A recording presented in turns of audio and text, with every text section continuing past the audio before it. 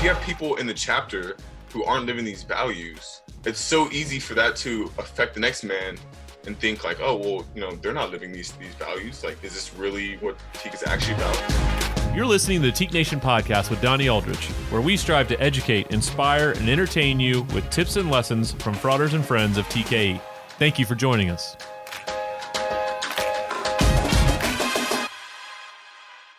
Welcome back to the Teak Nation podcast. This is your first time and new host, Jason Lamb. I'm stepping in for Donnie Aldrich. And today we have two special reoccurring guests, Chris Catazone and John Broadway. Today's episode is about values, both Teak values and values in general, and how your values impact your lives as leaders and young professionals. For those who don't know us already, why don't we go ahead and introduce ourselves? You guys want to start by saying your name, your Teak chapter, maybe something you did from the good old days, what you're doing now, and then what you're doing next. What's your next big thing? So John, why don't you go ahead and start us off? Thank you. Yeah. So as you said, John Broadway from the Delta Beta chapter at Long Beach State. Living over here in sunny Southern California.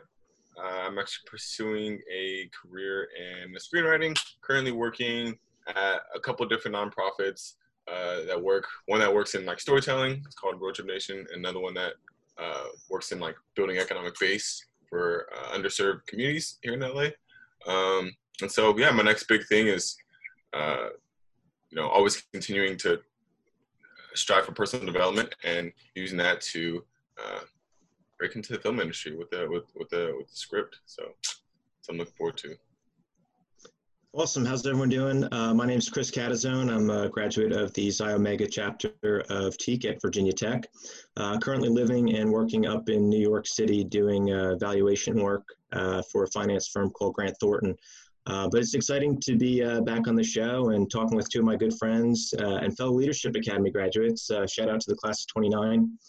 But yeah, very, very excited to be talking about values and, that whole value system, something I think is very important to our success in lives. So I'm excited to see where, things go. Moving forward, I'm just, happy to be here and, talking about things I care about. So. Awesome. Thanks, guys. And my name is Jason Lamb.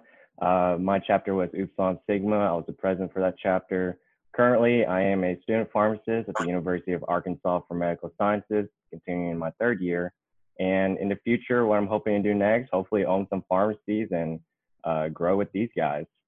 So you're probably wondering why we're all here today.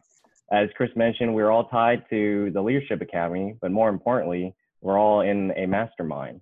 And the story begin for that is, it wasn't on a Code Tuesday night, but it started on January 6th of 2018, and that was when my life changed forever. In 2017, I wanted to create a New Year's resolution, and I knew that those don't really go past January 3rd. I wanted to live my life every day with purpose, with the intent to better myself, but I really didn't know how. And I guess I just so happened to stumble across two really important things that changed my life. One of them is the BuzzFeed We Try CEO morning routines and night routines. And then the second one is Ed Mylett's podcast, Maxed Out Goals Setting Strategies. And those two really combined made me do the unthinkable. I created a challenge for myself, and I knew that I needed somebody to hold me accountable. So I invited all my Pledge brothers at the time, and it really just started from there. The challenge soon adopts its name to the CEO Challenge, where we have a set of routines in the morning and night that we try and follow. And on top of that, with goals that we set for ourselves to improve ourselves. Some of these goals were hard, and some of them were called impossibly possible goals, but you shoot for stars and you land somewhere in the clouds. So the challenge really adopts itself into first a mindset and then into a lifestyle. And from there, I think as a group, we really took it into it becoming a mastermind. Really proud of where it's at. I don't think I'm satisfied yet, but we're not done and we're just getting started. So that's my story. And I'm interested on what's y'all's personal development journey up until this point and what it looks like. Yeah, so mine actually somewhat coincided with yours, Jason, I guess. Well, first thing that kicked it off for me was seeking to become a leader in TEAC. And, I wasn't the best pledge. I just wasn't the best pledge, we'll say that, right? And so I knew I had to work really hard to get to a point where I could become a leader at TEAC. And so that's where like my personal development journey really started, right? Was through TEAC. And the part of that journey too was seeking to surround myself with people who are like-minded, right? Share the same values, the same goals, same mindset. And so it was just around the time where I started to really take that serious, or take that more serious in my postgraduate career, is around the time when you actually had reached out to me about the group, and when I got involved in 2018. So I feel like our personal development journeys really, like I said, coincided together during our postgraduate career, and it's awesome to see how it's continuing to develop through our mastermind group. That's awesome. For me, I'd say it started when I was like very young. I've always been an athlete. I always had a competitive nature to myself. And, when I got to college, I didn't continue playing sports. And, I needed to find something to immerse myself in, to challenge myself in, and to become better at. So freshman year of school, I get involved with the fraternity, immediately try to get involved in different leadership opportunities. I served as CHRISO, I served as Graham, I served as co-philanthropy chair. Those were all great experiences. And as I noted earlier, I had the opportunity to go to the Leadership Academy with both John and Jason. But it wasn't really until, like John, my post-grad, that I got involved in this whole mastermind, group and mindset. It was my first RLC, actually, after graduating in 2017. Man, I'm kind of feeling old. That Jason attended in New York, New Jersey. And, I was there working at one of the booths, and Jason and I, we hadn't probably caught up in 1 or 2 years since our academy days. And, we got to talking about the different things, the books that we read, the people we listen to, like Tim Ferriss, the, Grant Cardones of the world. And we realized, we had this mutual connection of get better. How can we, do more mindset? And Jason told me about this, the CEO challenge, as he coined it, and invited me to the group. And, I haven't looked back. It's been really an incredible journey that we've taken thus far. Yeah. So with this incredible journey, what would you guys say has been either your favorite experience or your greatest takeaway since you've joined the mastermind? Best experience, best takeaway. That's a little tough. I know I'm going to come up with a better answer after I'm done, but I think the one that sticks out to me the most is just a few months ago when we had a meeting in which you're always the moderator, Jason, the kind of guy, and then you took a seat out that week for whatever reason, and then it was just us three. It was just 3 other guys that got on. I remember during that time, I was feeling really down on myself. I just wasn't in the best place, like financially and just like mentally. And, because in this group, we really set this tone of just allowing ourselves to be fully authentic and vulnerable. I was able to share my struggles, and through that, I got so much positive feedback and affirmation. I feel like since then, I've really been on a really good positive trajectory, actually. I just realized that. And so I think that's always one that sticks out to me the most, as far as like a positive experience I've gotten from here. And yeah, John, I want to share that quote that you shared earlier. It was yeah. I was gonna say, whoever listened to the last podcast I was on knows I'm a big quote guy, and John hit the nail on the head. With the whole vulnerability thing. And, quote I love is, to share your weakness is to make yourself vulnerable, but to make yourself vulnerable is to show your strength. And I think that's like core of what we do in our mastermind group. It's like, we get on this and we talk about things that matter to us and whether we're accomplishing them or whether we're not. And sometimes, like John said, we put ourselves in a vulnerable state. We go through difficult things, but we've got each other to rely on and to hold us accountable, which ultimately makes us stronger. And, realigns us with what we're trying to accomplish and helping us, ultimately achieve our goals. So Yeah, definitely. You're talking about holding each other accountable. I think one of my favorite aspects of being in the group is being able to be slightly jealous of each other. Maybe jealous is not the right word, but seeing John writing all these articles, seeing Chris doing these 440 for 40 days, it's inspiring and keep the fire going for me. And so that's my favorite takeaway from that. And I think with the group, we're able to build on our values, build as a person. And I think right now would be a great transition to going back to our good old days for Teak values. So what do you guys remember about first hearing the words love, charity, and esteem? What does that mean to you? Yeah, good question. And remembering, I guess, is key, because I feel like that's exactly what I had to do, that fall semester freshman year. I remember going through the new member process and, hearing love, charity, and esteem and the Declaration of Principles. And it was more something I just said because I felt like I needed to, and it's just because what we did. I associated everything with just teak, right? Love your brother, hold your brother in high esteem and do charitable work with your brothers. I never really thought more into it until, I guess, as I progressed through my collegiate career and now even in my professional career. I don't know if you guys share the same sentiment with me there, but 100%. When you were just talking, it made me think about, because you talked about kind of your growth of how you viewed these values. And I share that as well too, because I think from there, for me, it moved to a point of, okay, I really value this. Actually, I really take this to heart, right? I'm going to try to embody this. And then that next iteration, sad to say, is like, okay, how true really is this to our chapter, right? And you try to look, for me, I was like, okay, I'm looking at other people to see how much this is reflected, right? To see how much stock there really is in this.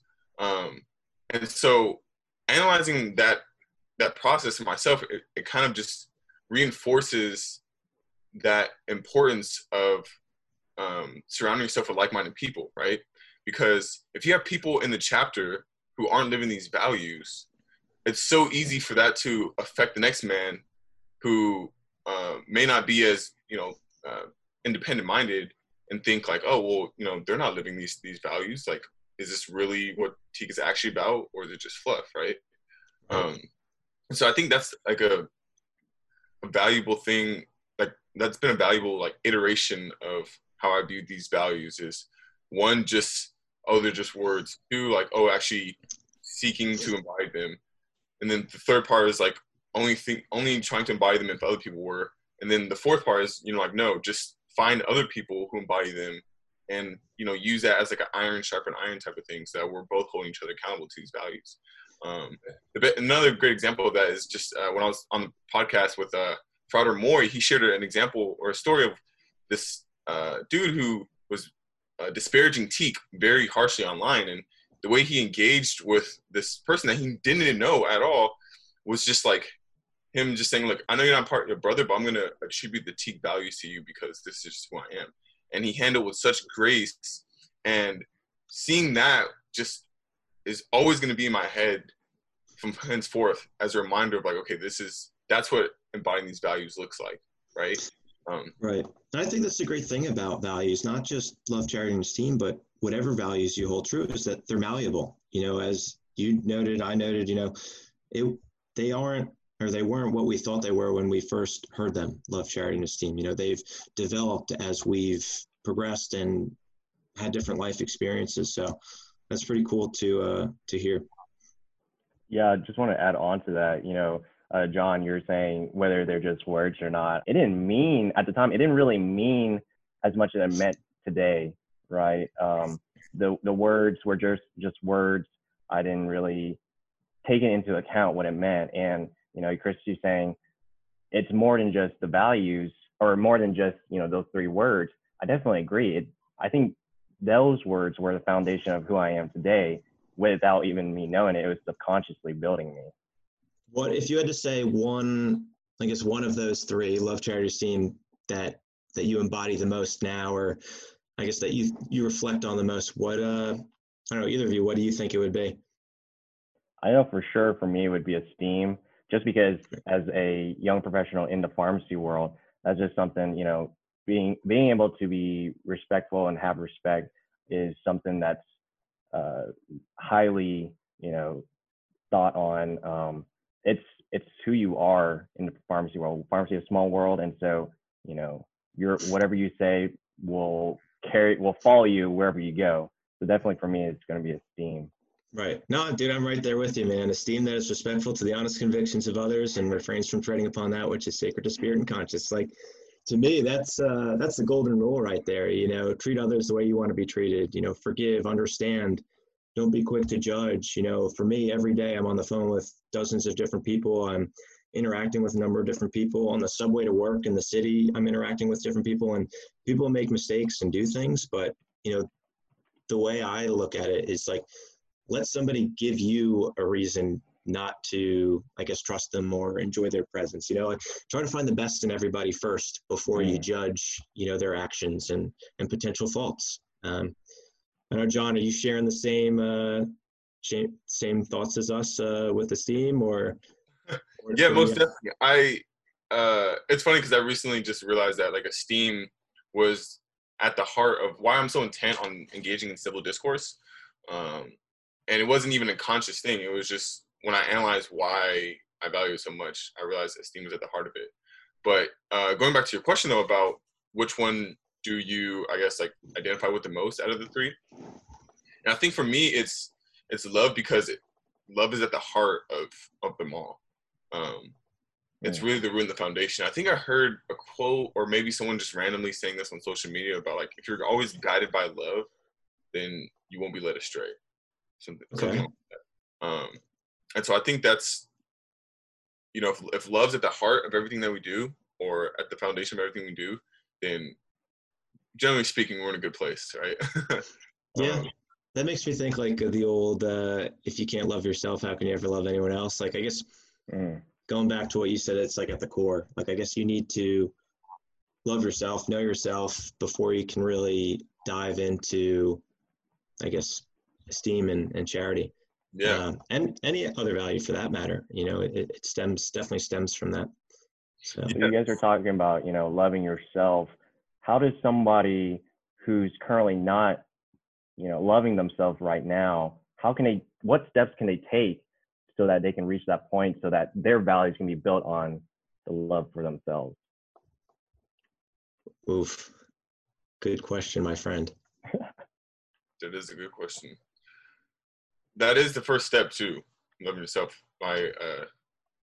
You can't love someone else until you love yourself. So it's very important. But I think just being able to like forgive yourself and recognize that you're human, having, embodying, attributing that value of grace and mercy, not just others, but yourself. I think that's foundational to self-love, and then being able to take that to the next person.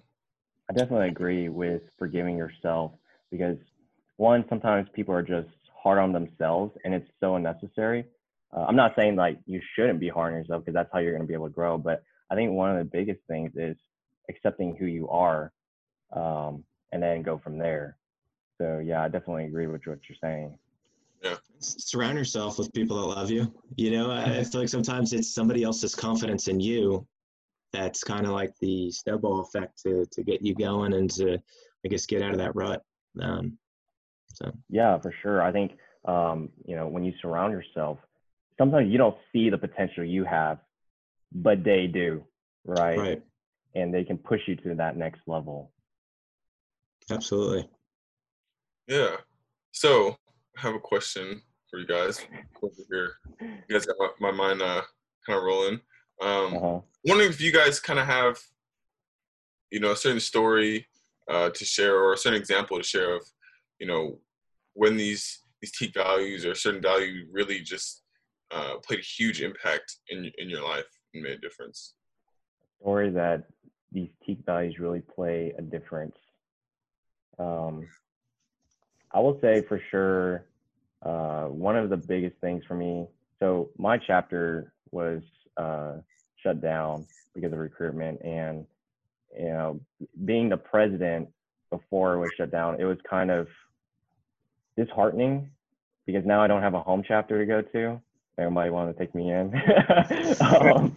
But it was hard for me to not put all the blame on the current president, because I was a former recruitment chair and I knew how to recruit, and I was teaching these guys and they weren't able to deliver. And it made me frustrated. It made me not want to refrain from treading upon, putting the blame on them. And so just being able to accept they tried their best and, life moves on. I think that is for me, one of the biggest things that I was able to take in.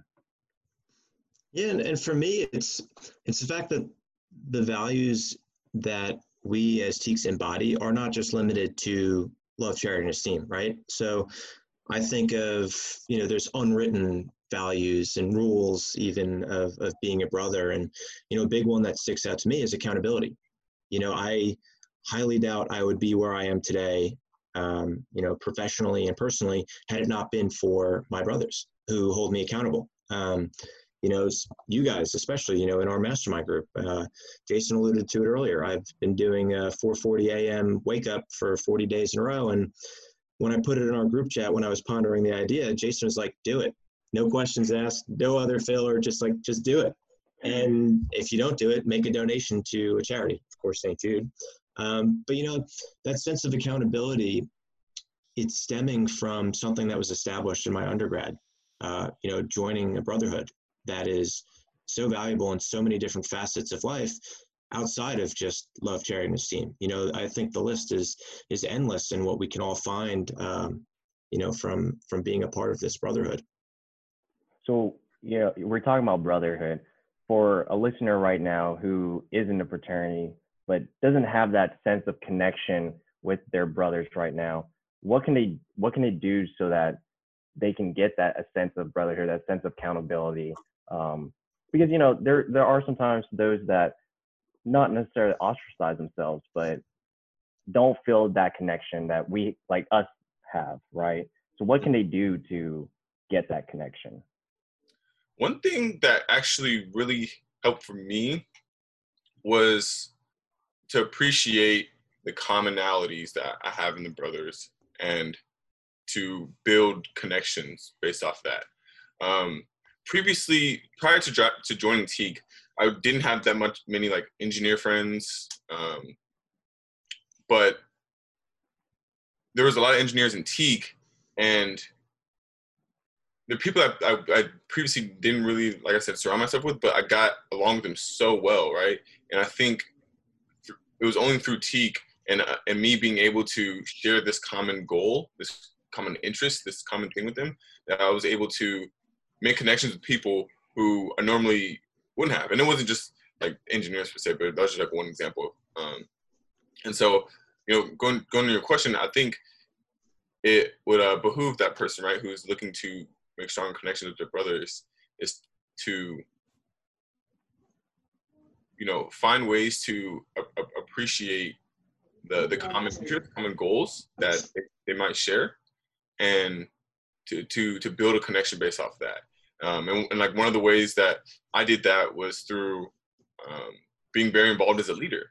And, these other leaders in Teek who I may not have had that much things in common with outside of Teek, but who I valued and appreciate so much because of what they brought to Teek, right? And really building them up in that respect and appreciating that helped me feel a lot closer to my chapter than I would have if I wasn't intentional about that. Mm-hmm. Right. Yeah. And I don't know, while you're talking, one of our previous thoughts came back to me of just vulnerability, right? If you don't feel like you're necessarily having that connection with others, be vulnerable. I think back to my undergraduate days and when I was running for different e-board positions, people didn't know how much I cared about, our chapter until I got up in front of the room and was giving my speech to become EPI, which I then lost and, trickled down to running for Graham. But the fact that I was up there and showed how much I care, I think is what gave people a newfound, view of who I am, what I stand for, what matters to me, and whatnot. So again, we're hitting on the same point. Be vulnerable. With vulnerability comes strength. And it worked out very well for me. And I think the same would be true for, anybody else that might not be finding, that group, or a core group, for lack of a better phrase. And, if people are to judge for your vulnerability, then those, those are people you don't want to associate with. So you're helping yourself by doing that. Because the people who do care will reach out, will connect with you. And, I think that ultimately will help. Yeah, Chris, you definitely brought up a good point. You said people don't know how much you actually care unless you're being vulnerable. I have a professor, and she said people don't know unless you tell them. Exactly. Right? Yeah. So if you want to be if you want a resident position, or if you want a leadership position, tell people. So when people are aware, then they can either support you or don't support you, and then you can run with those who support you. So yeah, I definitely agree with what you're saying, being vulnerable. Exactly. I love that. So yeah, like all this talk that we've been having about, values and goals and our mastermind group and everything is really making me think about our commitment to TEAK and what we expect of ourselves. And even most recently, our expectation of excellence. And, both of you, I know we share very similar mindsets, but I think it would be enlightening for everybody else to hear your thoughts on the expectation of excellence and how does that transcend into other facets of your life. It's definitely near and dear to TEAK, but that expectation of excellence I see, emulating in all different aspects of my professional career now.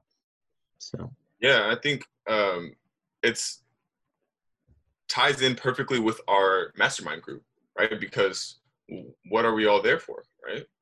Right. To be excellent, right? And again, going back to your note about the importance of accountability, that also is what the mastermind groups helps us reach that excellence, right? Through being accountable, right? To our brothers to meet this level of excellence, right? To always strive to improve and to allow ourselves to be vulnerable so that we can benefit from the strength that we actually get from that, right? So, I've been really glad that that's one of the things that I valued about the mastermind group so much is that it reinforces this expectation of excellence, right? Right. I definitely agree with excellence being where you're trying to better yourself, because I don't think people realize, I think trying to better yourself is a conscious action that you have to take. And I feel people don't pursue that excellence until there's a tilting point, something that triggers it, right?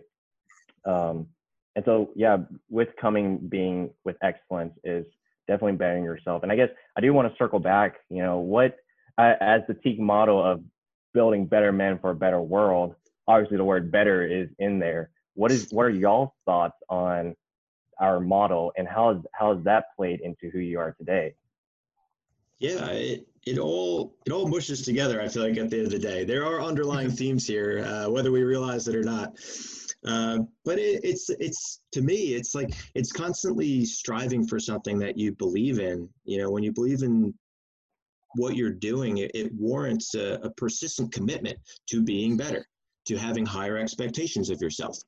And, everything we stand for as TEAKs, building men for a better world and having an expectation of excellence, it drives all of those points home. And it's not just in an undergraduate setting of, recruiting more people and raising a lot of money for St. Jude.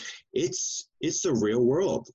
I like to think of the things that we do and did as undergraduates manifest themselves into every facet of your professional career. For me, building myself as a better man, building others as better people, and expecting more, it's like, I see that in my day to day. We have this mastermind group. We talk about these books that we read, these videos that we watch of these people that are so wildly successful. And I parallel it to working out, right? You work out to feel a certain way, to look a certain way. we continually have these expectations for ourselves and those we surround ourselves with, and we read these books on personal development, and we have these difficult conversations because it keeps us in a certain mindset and frame to be better, to have higher expectations, to get to the next level. For me, something I've written on my desk at work is there is always another level. There is always more that can be done. There's no finish lines in life, and I think we embody that as an organization and then in life. And I love it. I think it's absolutely awesome. And it's so great to see that we push that stuff. I love listening to our CEO talk because he is so adamant about being better and doing more and unlocking potential. So it's great. It really is great. And, that's why I still volunteer, because it's 3 years out of school. I still find it in my day-to-day life. Yeah, Chris, you're definitely preaching it. So you mentioned it might be the espresso I had before this call that's got me super amped up right now. But no, I love it. You mentioned persistent commitment. How does somebody who's listening right now who don't feel like they are being persistent in their commitment, trying to bury themselves, John or Chris, how do you guys think? What steps can they take so that they can be more committed into their pursuit of excellence? So I think, so I'm gonna kind of answer like your previous question and then translate it into Sure. the one you have now, because when you're talking about how does Teak build better men for a better world, it honestly truly does come down to values, but more importantly than just like these values on paper, actually embodying them, right? Actually living them out. That is truly how we become better men for a better world. Because without living them out, then we're not bettering ourselves, right?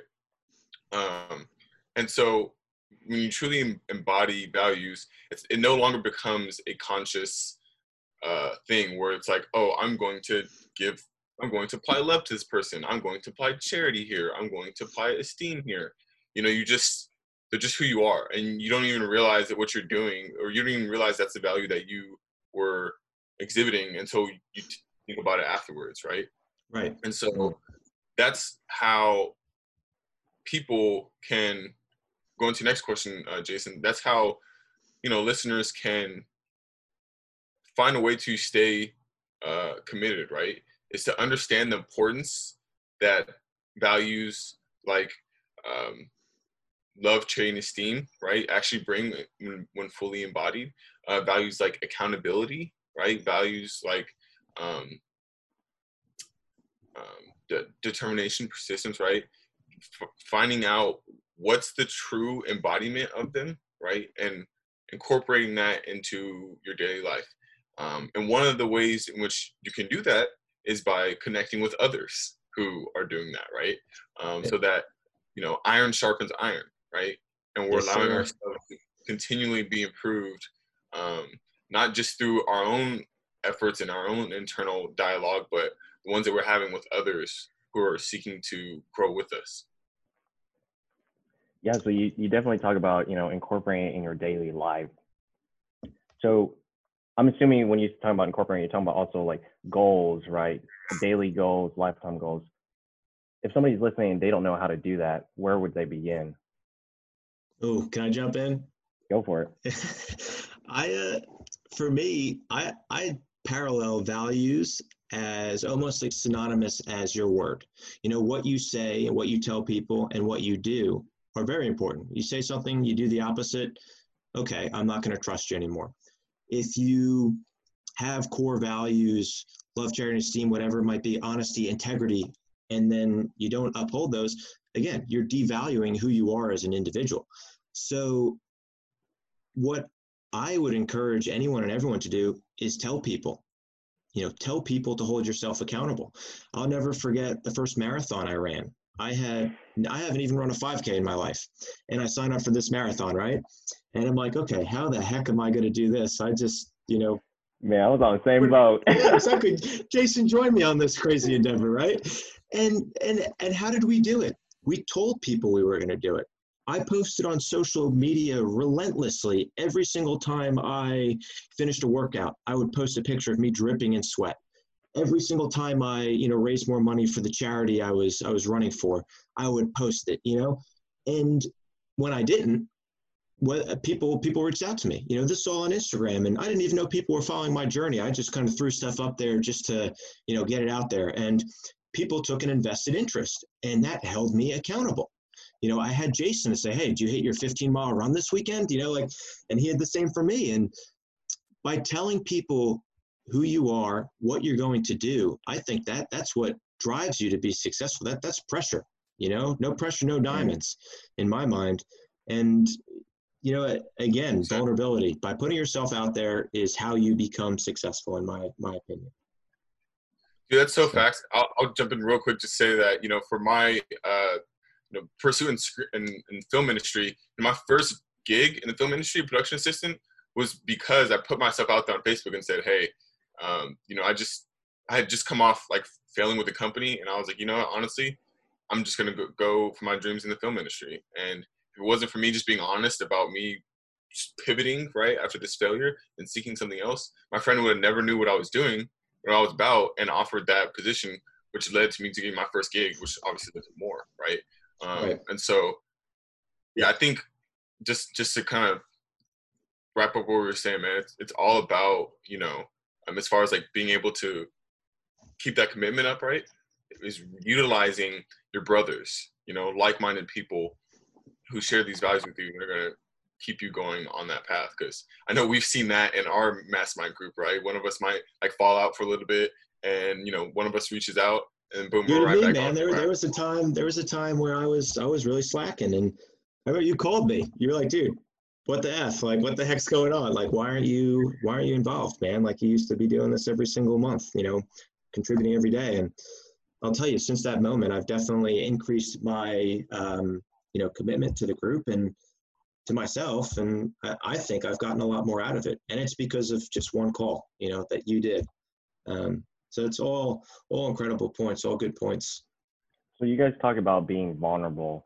And I think that's a scary thing to start, or for someone to start, being able to be vulnerable with somebody. I think even in our own group, when we first started, we weren't really as open as we are now. If right now if somebody has a problem, they just put it in the group me, and then we all jump onto it like, shark in the water.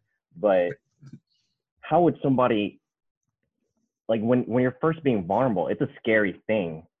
How can someone what are some steps someone can overcome that fear, that trepidation? Real quick, hopefully you can hop in after this, Chris. I'm just gonna say it really goes back to that quote that you shared earlier, and like really understanding that, right?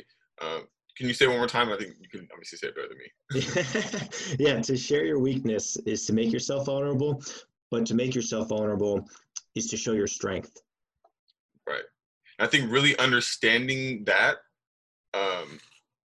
and the value that that is inherent in that, is the first step that people can take in being able to allow themselves to be vulnerable. And then as well as too, it goes back to surrounding yourself with like-minded people. Because if you're with people who share the same values with you, then I think it allows yourself to be more at ease in being vulnerable. Because you're like, okay, they're going to provide some value to me if I share this, right? Because I know how they operate. I know how they think. I know what they think is important. Right.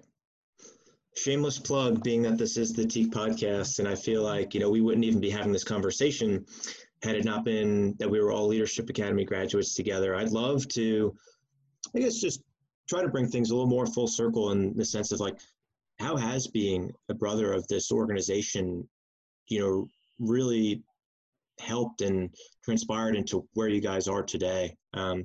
Small example or anything. I mean, because I feel like there are so many parallels. Definitely.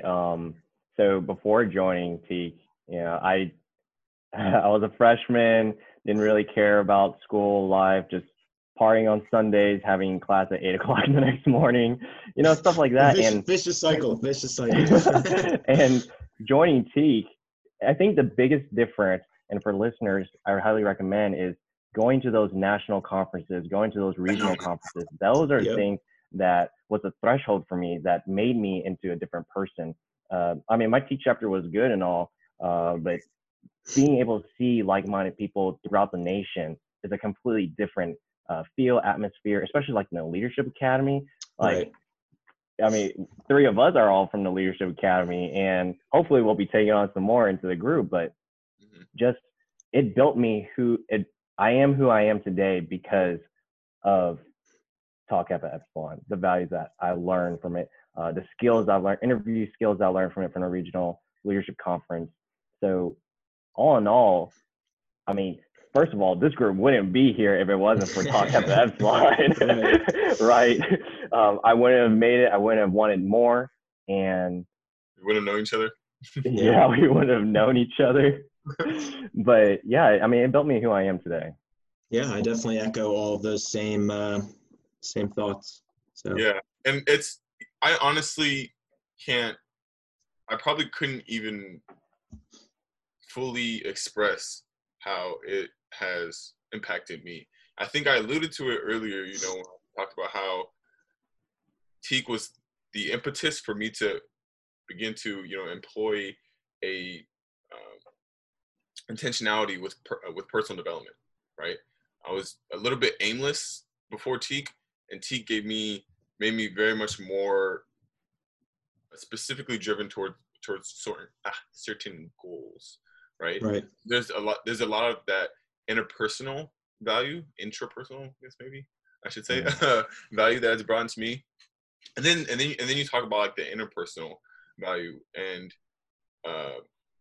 you know, just the value that I've gotten from learning from my brothers and from other Teaks. There's one thing that a Teak said to me, and this was someone that an alumni of our chapter, alumni of a different chapter actually, who I just randomly knew that I wanted to get into film, and connect me with this individual who was from his chapter, and he was just sharing me all this insider knowledge or like wisdom he had about, and like advice on how to get into film. And one thing he said that stuck with me so much, really helps me get one of my first jobs in the film industry, which was a script reader, reading scripts, which is like perfect for someone who wants to become a writer. Right. He told me, he's like, in the entertainment industry, you got to fake it till you make it. And I didn't even understand the value that had until I really like employed it in my attempt to get this job, which I ended up getting. And the value of it's been just immense. So there's certain things that I can think about and point to, like how it's been super valuable.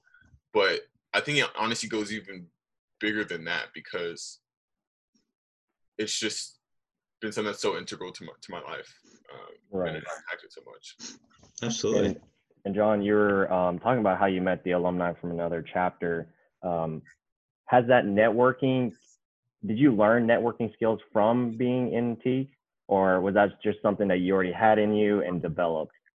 Yeah, I mean, networking, I think that's something that always been a subconscious inclination of mine, but and Teak just allowed me to have a very valuable outlet for that, right?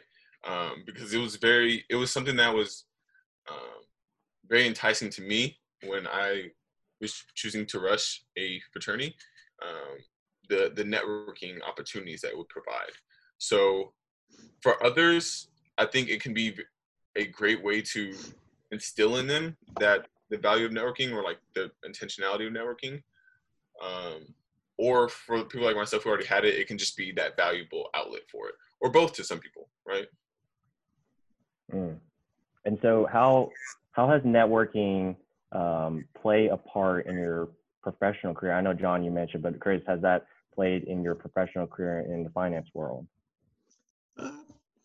Funny, I feel like after you graduate, and you know, obviously fraternity for life, but it I'm trying to think of how I want to articulate this. It doesn't necessarily become Teak versus Sigma Chi versus Sigma Nu. It becomes, oh, you were involved in Greek life.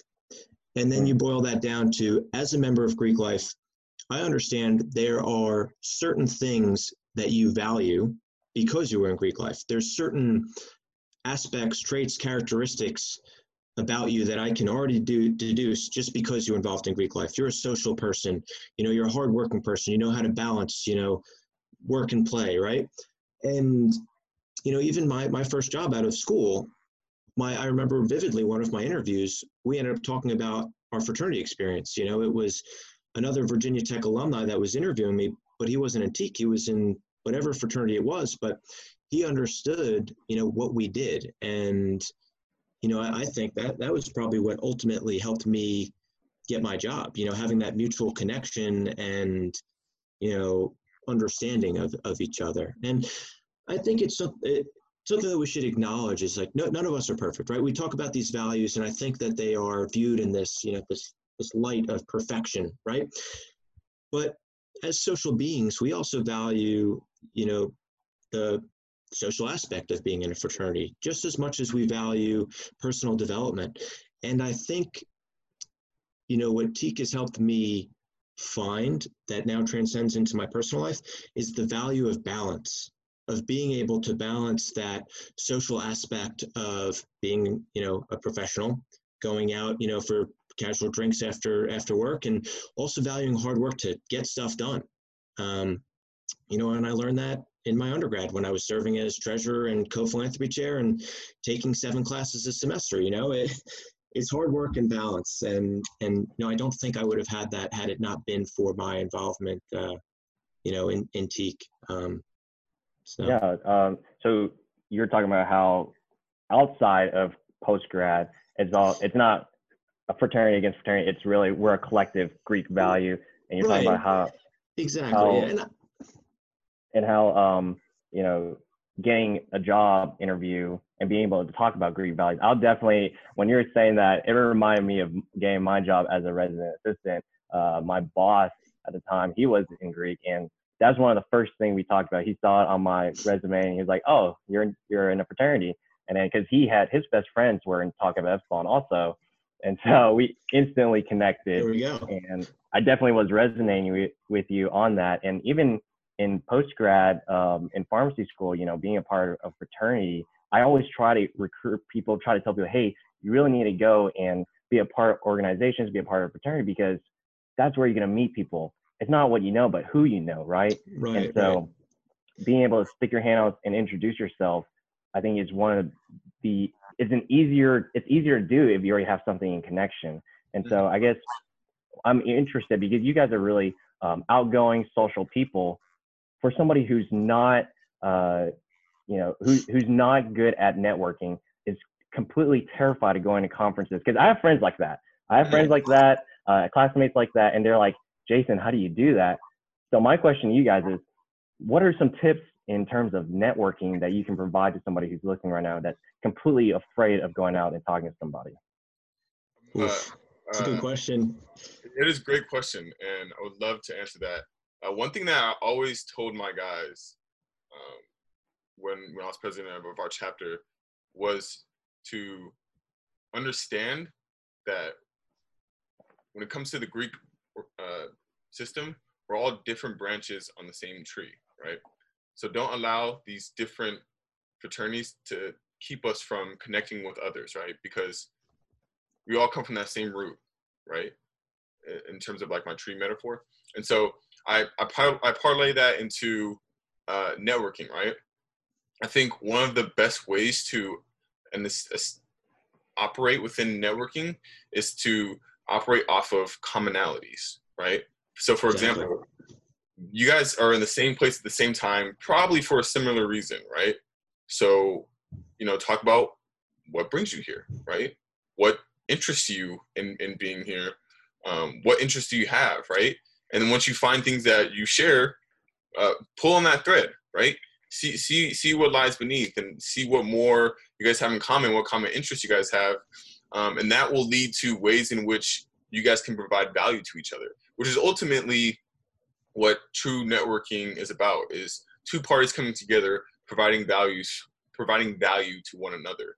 I think there's a misconception that networking is all about what you can get and what's for you.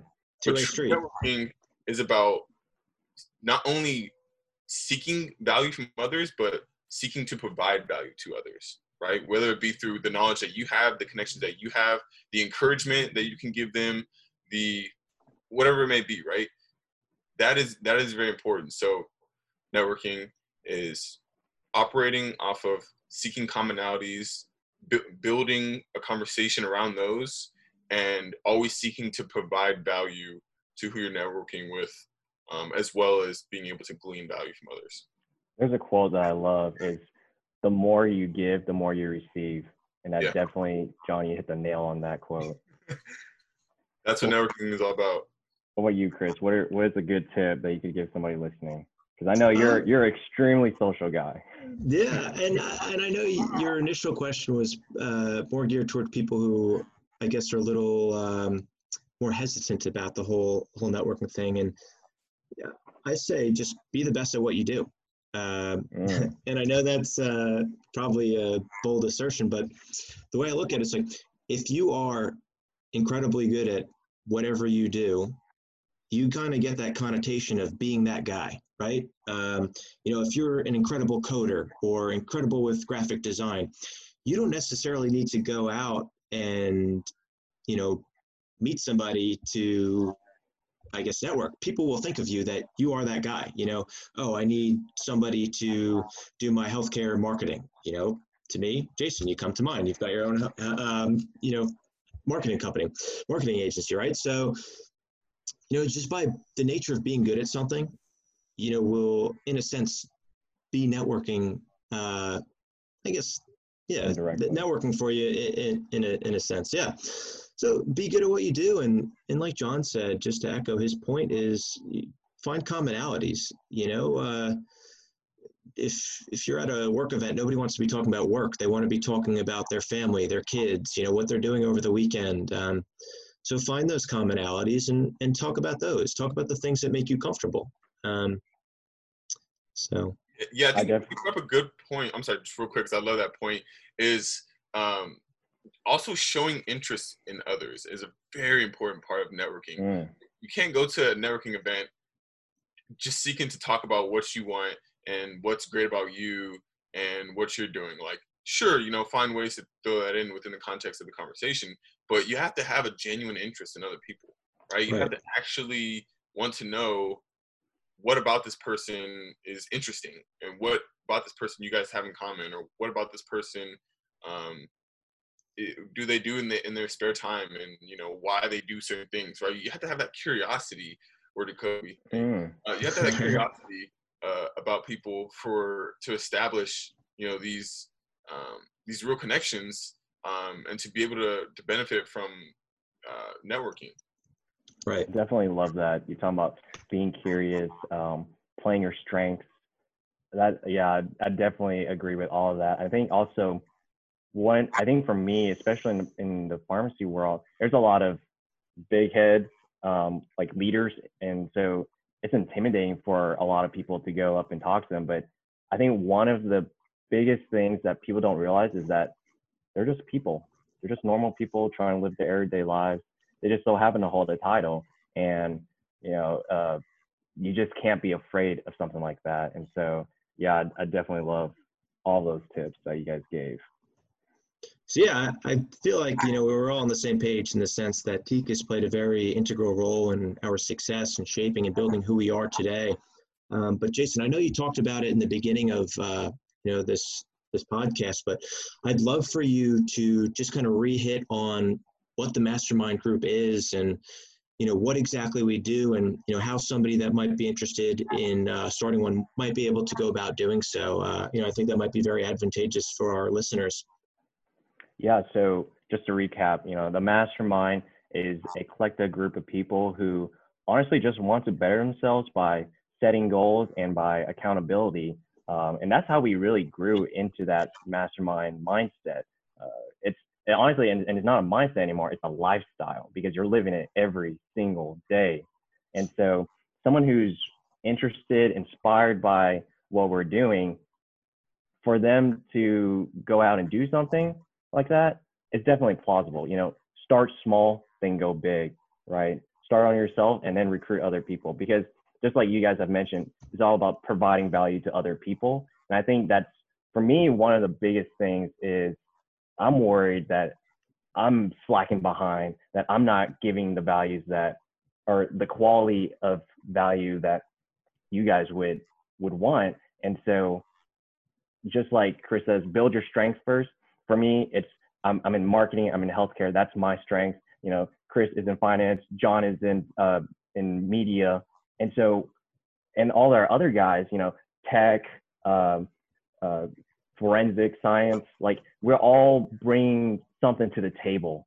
And once you have something, once you can bring something to the table, then you can sit at the round table.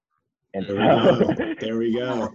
And so, someone who's interested, you know, if you're a TEAC and you like the Leadership Academy, definitely you can hit us up. Also, I mean, we're always looking for high aspiring people.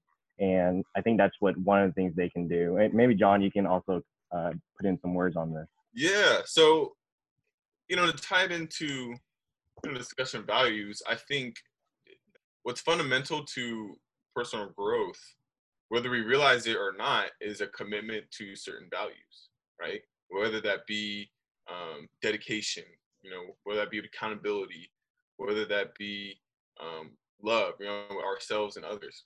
And so I think, you know, for listeners out there, I would encourage them to really look at, you know, the values that they want to embody in their life as they seek to grow and develop, and be intentional about creating a group of people around them that are going to help them embody that, right? Who are going to hold them accountable to embody that. They're going to reaffirm them and encourage them as they embody that and use those values in their lives to continue to improve. So that's what I guess my little point of advice I would give listeners out there about that. Yeah, I definitely agree. You know, with the mastermind, we're always trying to improve ourselves. And so we're reading a lot of books. And you guys know this question was going to come from somebody who loves reading books. What would you recommend is your favorite book and why? Oof. Very good question. Favorite? I'm horrible at favorite questions. I hope you. I'd say first one. I'd say my most gifted book is probably Man's Search for Meaning by Viktor Frankl. And this guy survives the Holocaust. And real quick, in the book, he talks about finding purpose in life, right? So this guy gets taken to a concentration camp, and he talks about how surviving that experience wouldn't have been possible had he not found purpose in life.